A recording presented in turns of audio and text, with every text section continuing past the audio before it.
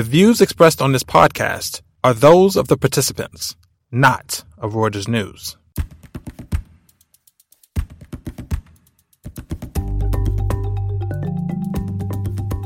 Welcome to The Exchange. I'm Pete Sweeney, and I'm here in Hong Kong chatting with the chairman of PAG Group, Wei-Jian Shan. PAG is well known. It's one of Asia's largest private equity investors. Shan himself is interesting in several ways. His resume includes stints at TPG, JP Morgan, did a stint at the World Bank, taught at Wharton. And that's all the more impressive given Shan's personal history. Shortly after graduating from elementary school, China went through a 10-year giant political convulsion known as the Cultural Revolution, into which Shan sort of fell victim, educationally at least. He never went to high school. Instead, he was sent down to the Gobi Desert to learn how to be a hard-laboring farmer. However, he emerged from that experience not unscathed, but he survived it and went on to prosper. He went to the States, earned a PhD, had a successful career in the country before coming back to Asia in the 90s. This is all documented in his new book, Out of the Gobi, available from Wiley. It's a fascinating read. I do recommend everyone pick up a copy. Mr. Shan, welcome to the show. Thank you. Good to be here. The Cultural Revolution saw the shutdown of the Chinese education system, and you were one of the first to emerge of that generation from a system that had shut universities and high schools and then went to school in the States. Are you concerned that this great mechanism for cultural cross-understanding is breaking down and trickling into other parts of the economic relationship? There's suspicions about the Confucius Institutes. There's worries that, these new students are not becoming more sympathetic to the United States, but are coming back profoundly sour on the United States and having their dreams disappointed, whereas you had a very different, more positive experience. I think that the foreign educational systems or institutions should have more confidence in their ability to provide a high-quality education. And people come from that experience having probably different takeaways. And that is very normal. But by and large, you want to train people to be independent thinkers. And if you have confidence in your system, in the quality of the education, you will know that you eventually would educate people who are independent thinkers and who will be supportive of a value system that is universally good. Yes, one would hope. Unfortunately, the whole thing behind I think the that's trade very short-sighted. No, I agree. If people are concerned about getting foreign students to adopt your own value system, to be sympathetic with your views of the world, I think that's very short-sighted. In fact, that reflects only insecurity on your own part. Well, it seems to be rising on both sides in a way, and it's quite strange. 10 years ago, I think there was a lot of comfort, at least in the United States, when I was studying China myself, among the academics and the business professionals, that this was a relationship that was ultimately heading in the right direction. That it was understandable that China was having some hiccups in terms of development, that yes, its markets were distorted and there were state banks and, it was a single-party state. But fundamentally, the United States and China would get closer to this universal good system where China becomes a stakeholder in the world order. And now, as unpopular as Trump is among certain parts of the Democratic Party and even within his own party, the one thing everybody seems to be behind him on is we need a harder line on China. I think that if you look at the experience of China's economic growth in the past 40 years, you find that the Chinese system has moved away from the old system under which almost all economic activities were controlled by the government to a system more dominated by the market that we have today. And in that process, you find that people who have received their education in foreign countries, including the United States, have contributed to the progress in the direction of the market. For example, the governor of the central bank today, Yi Gang, was educated in America, became a professor, a tenured professor in American university. So I think that our hope is that China will move more and more in the direction of a liberal market. I think there's disappointment among a lot of people that that progress has been slowed down, and that process may have stalled, which is regrettable. And in my view, that China still has a long way to go to open itself up to foreign trade and investments, to reform its economic system more in the direction of the market. So in China, there's these two generations. There's the generation that came out of the Cultural Revolution and saw China come from a very, very, very poor country, yes, with a destroyed education system, so on and so forth, to the world's number 2 economy. And then there's their children, some of whom have grown up with never having an economic recession. And their attitude towards China's prospects seems to be fairly much more optimistic or aggressive in some ways. So this shift has evidenced itself in the way that Xi Jinping has kind of conducted his foreign policy and business policy versus Deng Xiaoping, who Deng Xiaoping was kind of saying bide your time and lay low. And now, there's definitely popular support for the idea that China should be more aggressive, should be more confident in its own model and less willing to go along with the West, with the United States and more confrontational. Do you think this is due to a weakness of understanding of what happened in China before? When it comes to per capita income, China remains a poor country. It ranks, I think, number 72 in the world in terms of per capita income. So China remains a poor country, and China has still a long way to go to develop itself. Now, the younger generation may have this nationalistic feelings, which probably are natural with younger folks, but they are not grounded in reality. And in fact, China has been able to develop because it has opened up to foreign countries, not because it has remained a closed economy and closed system. So I think the young people have to realize that where China is in the world and have to realize that China still has a long way to go to develop itself. And this hubris about China's rise doesn't really help. In fact, it's counterproductive. I mean, yes, and certainly China is not the only country to suffer from such issues. I'm curious, however, specifically in the business application. So if we take the international aspect out of it, we look at what happened in China in 2017 with the entrepreneurship surge. You had a lot of young Chinese companies being founded by young entrepreneurs demanding incredible valuations, going through money like water on this assumption that everything was going to work out just fine. And I know I've talked to other private equity and venture capitalists who are long awaiting some sort of correction in the Chinese capital markets to make these people become reasonable, as opposed to just assuming everything was going to work out and you'd be worth 50 times your earnings. Do you see any signs 50 of the... times is a reasonal number. People are talking about 500 times. Right. I mean, so are you feeling like a correction underway?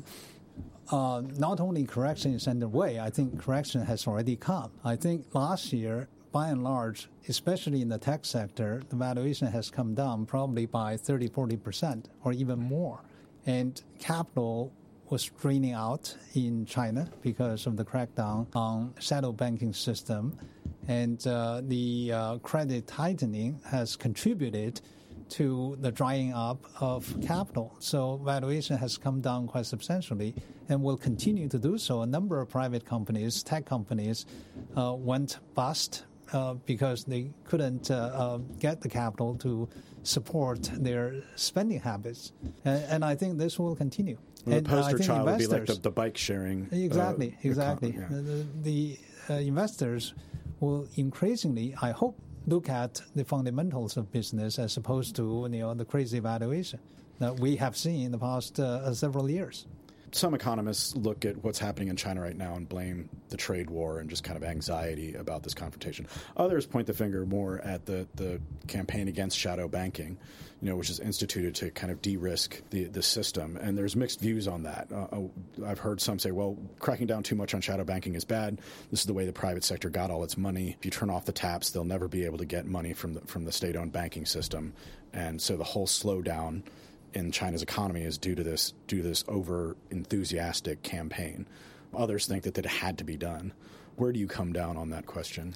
I think that both views are correct. That is, it is true that the crackdown on the shadow banking system, which went on for the past 24 months, was a contributor to the slowdown in economic growth rates, and especially to the slowdown in the private sector in the past year. And it especially contributed to the weak business sentiment in the private sector. But at the same time, China was building up a credit bubble, especially through the shadow banking system, P2P, small loan lending, and so forth. So it was necessary to delever and to tighten the credit with regard to shadow banking. So I think both things are correct. Is it making it any difference for foreign private capital investment into China, one way or the other? Like the new it makes some environment? difference. The valuation has come down. So if you own the company, if you want to sell the company, the valuation now is lower, I would say, than about a year ago. But I think it's necessary, if you look at the long term, for the health of the economy to take the bubble out of the system. And the truth of the matter is, foreign investors in their companies that they have invested in China, it has been historically very difficult to borrow from Chinese banks anyway. And therefore, by and large, we are low-geared and low-levered. The impact when it comes to the crackdown on the shadow banking system is much more on the domestic private sector, private companies, as opposed to foreign invested companies.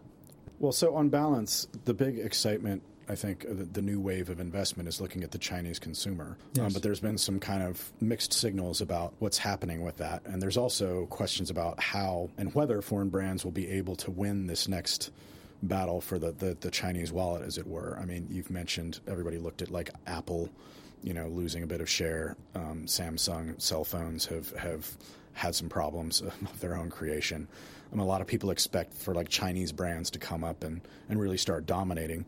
And that's reinforced by, President Xi Jinping going around on visits and saying, well, we need to build our self-reliance. If we're going to have this trade war, we need to not be dependent on the United States for chips and stuff like that, which indicates even more favor for domestic firms over foreigners. On balance, do you think foreign companies should be more conservative, or is this just bad weather? I think it's very difficult to generalize. It's not just foreign companies and domestic companies or Chinese companies. It's the specific business, specific industry, and specific companies. And if you look at the winners in the Chinese market, which are foreign firms, you have, for example, Yum China, right, which is predominant in their industry, fast food, casual food sector. You have McDonald's being very successful in that market. General Motors is the largest seller of cars in China. And you have Qualcomm, which derives 65% of its sales from China. So, Apple at one time was the second largest market share leader in China. And now it has come down to the fifth position, and Samsung has come down even further.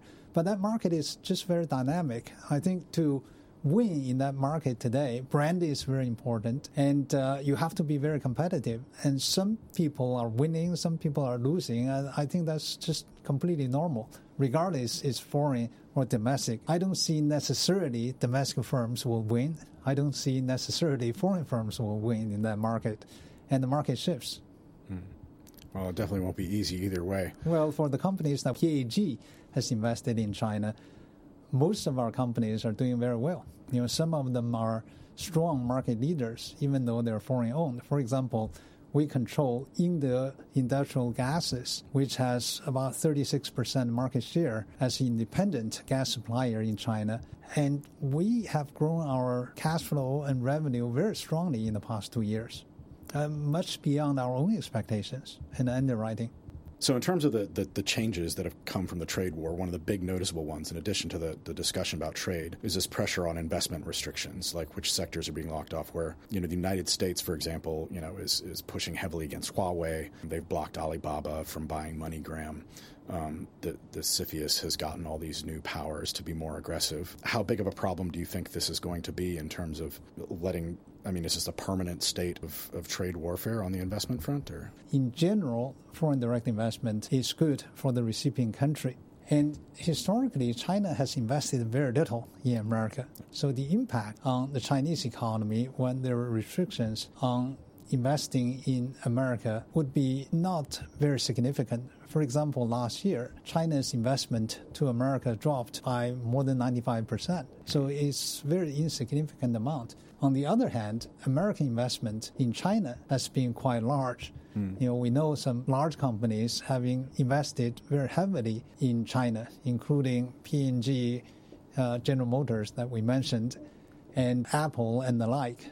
So I think that it is in the mutual benefit and interest of both countries to keep the door open as opposed to shutting them. One of the conversations that's happening in the States now, I think, or in the West more generally, is the debate over whether the Chinese model is successful. So I think in earlier phases there was this kind of complacency. They're like, well, yes, China is not reforming, but if it doesn't reform its capital system, if it doesn't reform its politics or whatever, the experiment will fail and it will collapse and there'll be a Lehman moment or something like that. And there's this long cycle of people saying China's going to blow up. They can't possibly keep on distorting their capital markets this way. They can't restrict the flow of information. It'll be bad for innovation. And that hasn't happened.